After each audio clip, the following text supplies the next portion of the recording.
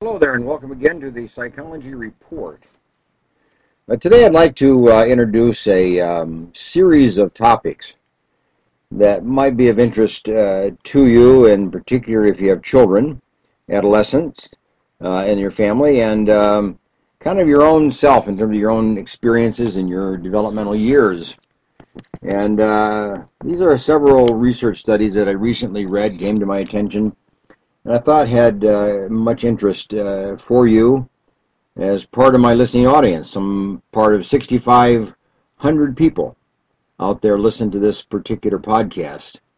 So here's what I'd like to do is to, first of all, just kind of give you a little synopsis of alcohol consumed by teenagers. Now, nobody likes to see a drunken alcoholic of any age, but particularly if they're teenagers. Yet we know that teenagers tend to consume alcohol as early as age 12, but certainly as age as 14, along with other drugs too, by the way. So alcohol is being introduced into our teenage population quite early. And we do know that a good portion of our teenagers not only drink, maybe about 25 to 35% of them, but about 8% of them drink pretty heavily, pretty regularly, and might be considered heavy drinkers if you kind of think of it in the context of how we consume alcohol. So what they did was to look at the brains of teenagers, 65 of them, who drank pretty heavily. Half of them drank heavily and half of them were non-drinkers.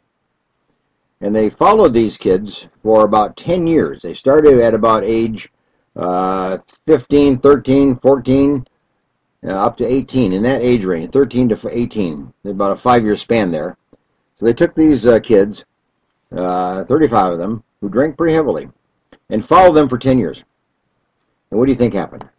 Well, their brain failed to develop in the normal pattern. The brain developed more slowly, and there was a shrinkage in some areas of the brain. In other words, the alcohol these kids consumed in these early years of life affected their brain development, and therefore affected their maturation program and pattern. Now we know that from other studies that the brain develops until about age 25. So if you introduce a substance such as alcohol into the brain before age 25, you're putting that brain at risk.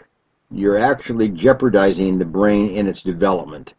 And it's the cortex, and it's mainly on the right side of the brain, by the way, where the damage or the failure to develop occurs.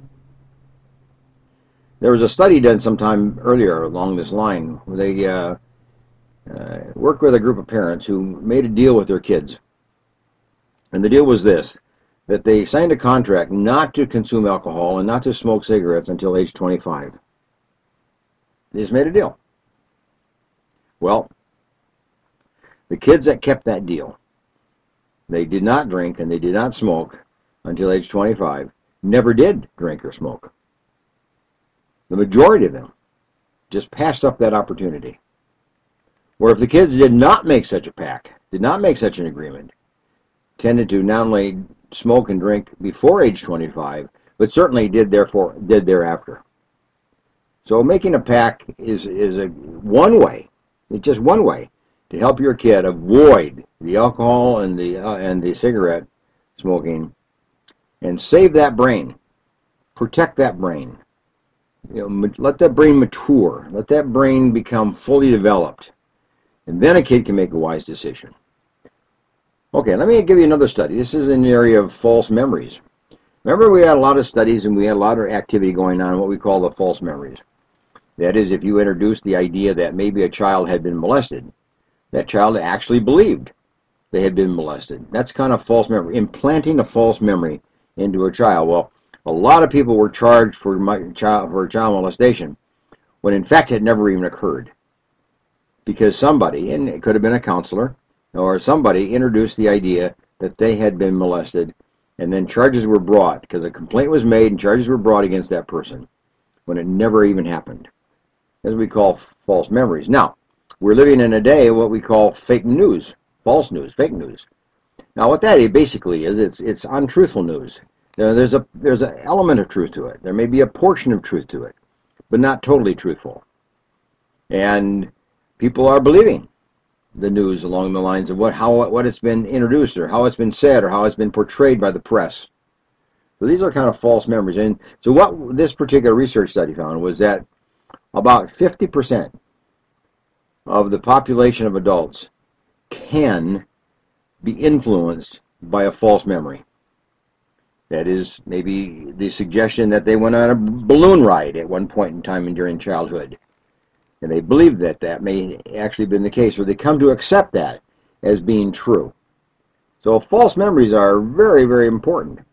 And we have to sort them out, because they can lead to a lot of trouble, a lot of difficulty, not only for the child or for that particular adult who accepts the false memory, but for anybody that they might accuse of some particular false behavior. Okay, that's the second study that I think is an interesting one. But there's a third one I think also has considerable interest. What about children who are bashful? Bashful children. You know, we all have difficulty with shy children. We try to prod them, we try to take them by the hand, we try to encourage them to be more outgoing and to talk to people and to go into social situations and to just go on their own into a particular event or an activity for children. But your shy children just resist that. The bashful children just resist that. They require a mother to hold their hands and go with them. And even then, perhaps would resist this. So a research study was done in which about 1,200 kids who were bashful or shy in the junior high years were studied and followed for a particular period of time after they had been introduced to a teacher who accepted the responsibility to help that child become less shy, help that child to become socially accepted and socially outgoing and socially interactive. And what they found was that the children who had a teacher who worked with them, a children that accepted that duty, a teacher that accepted that responsibility to help the shy child become less shy, those children actually became less shy and less bashful. In other words, teachers served a very positive role in the life of bashful or shy children. Not just in the junior high years, but they found that in the younger years as well. So if you have a bashful child, your child is shy in some way, whatever age it might be, that child needs to be hooked up with somebody. And in this case, they're hooked up with a teacher. But it need not necessarily be a teacher. But it needs to be somebody who will take some responsibility and take the initiative to help that child overcome the shyness by encouraging them to be interactive, by encouraging them to participate in events and activities, and to interact with children on the playground, and work in a team, and work in a small group, in various ways to increase socialization skill and competence in social situations. Now, bashful kids do well academically. They do not necessarily do poorly academically. They do learn, but they're more lonely. They tend to be more depressed later on in life because they don't have those social skills and social interactional skills. So later on in life, if they don't develop those skills, they'll become more depressed. So that's why it's important in a bashful child, a shy child, that you do whatever you can in the early years of that child's life to introduce people who will help them overcome their shyness. Teachers are only one. Parents, grandparents, friends, uncles and aunts and older brothers and sisters and neighbors and on it might be. Where anybody that can just take them by the hand and help them in social situations, give them ideas of what to talk about, show them how to interact, show them how to walk into a room, show them where to sit, show them how to kind of just listen to other people and even talk. All those kind of social skills. So shy children need not be shy always, but they will be if we don't work with them. But find somebody, find a teacher that will take that responsibility for the shy child and help them overcome those speed bumps of shyness that otherwise they would find in their life.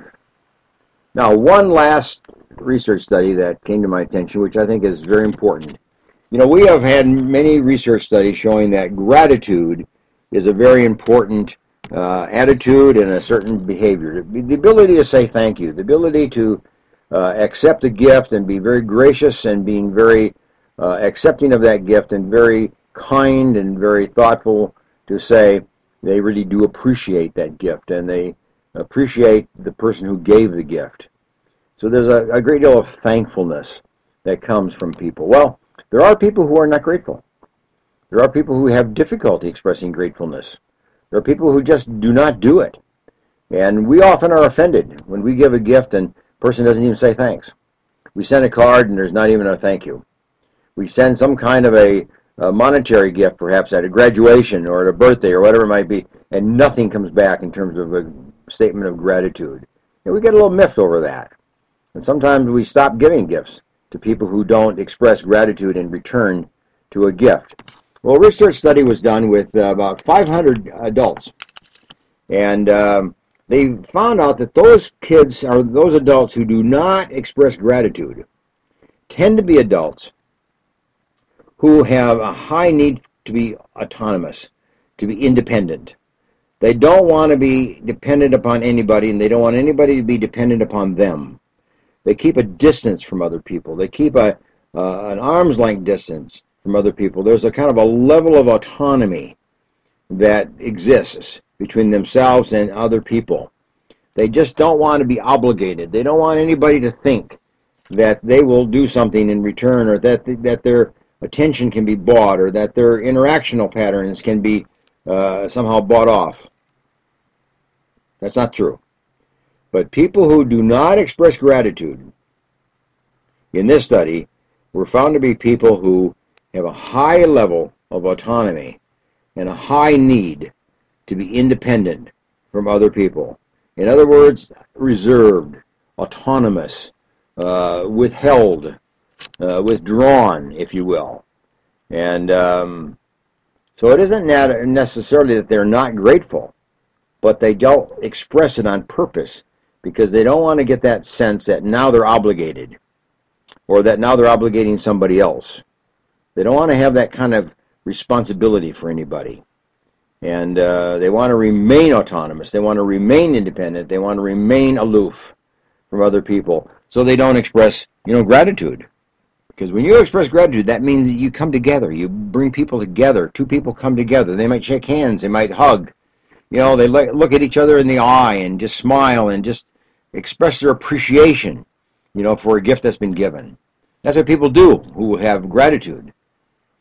But people who are autonomous, who want to keep that autonomy and keep that distance, just don't express gratitude. So don't get miffed. It's a personality style. It's a lifestyle, but it's a selection. It's a independent decision, a choice to not express gratitude. And there's a purpose for it, and that is to remain autonomous. Hey, good to have you with me today, and this has been a kind of a potpourri kind of a topic today and a variety of different things that come up, but you might find yourself in the middle of one of these or two of these kind of situations, or know somebody that is in a situation like this. Pass it on and share the podcast with somebody else, or tell them to join in and listen and become part of my regular listening audience, and invite others to join in and listen as well. They'll learn something from day-to-day psychology, if you will, off-the-street psychology that I'm trying to bring about so that we all live better. We all live at a higher level of effectiveness and success and achievement and social togetherness and responsibility. So let's work together, and here's a podcast that helps people, do that. So glad you came. My website, I was asked today, what's my website? It's very easy. Books by Hedberg. Booksbyhedberg.com. Very simple. Booksbyhedberg.com. Guy wanted my website because he wanted to pick up my book on Jonathan Edwards, A Life Well Lived. And he wanted to give it as a gift for Father's Day. So go ahead and go to the website, get a gift, and Father's Day is coming. So now's the time to do that, if you will. So anyway, nice to have you with me. Bye for now.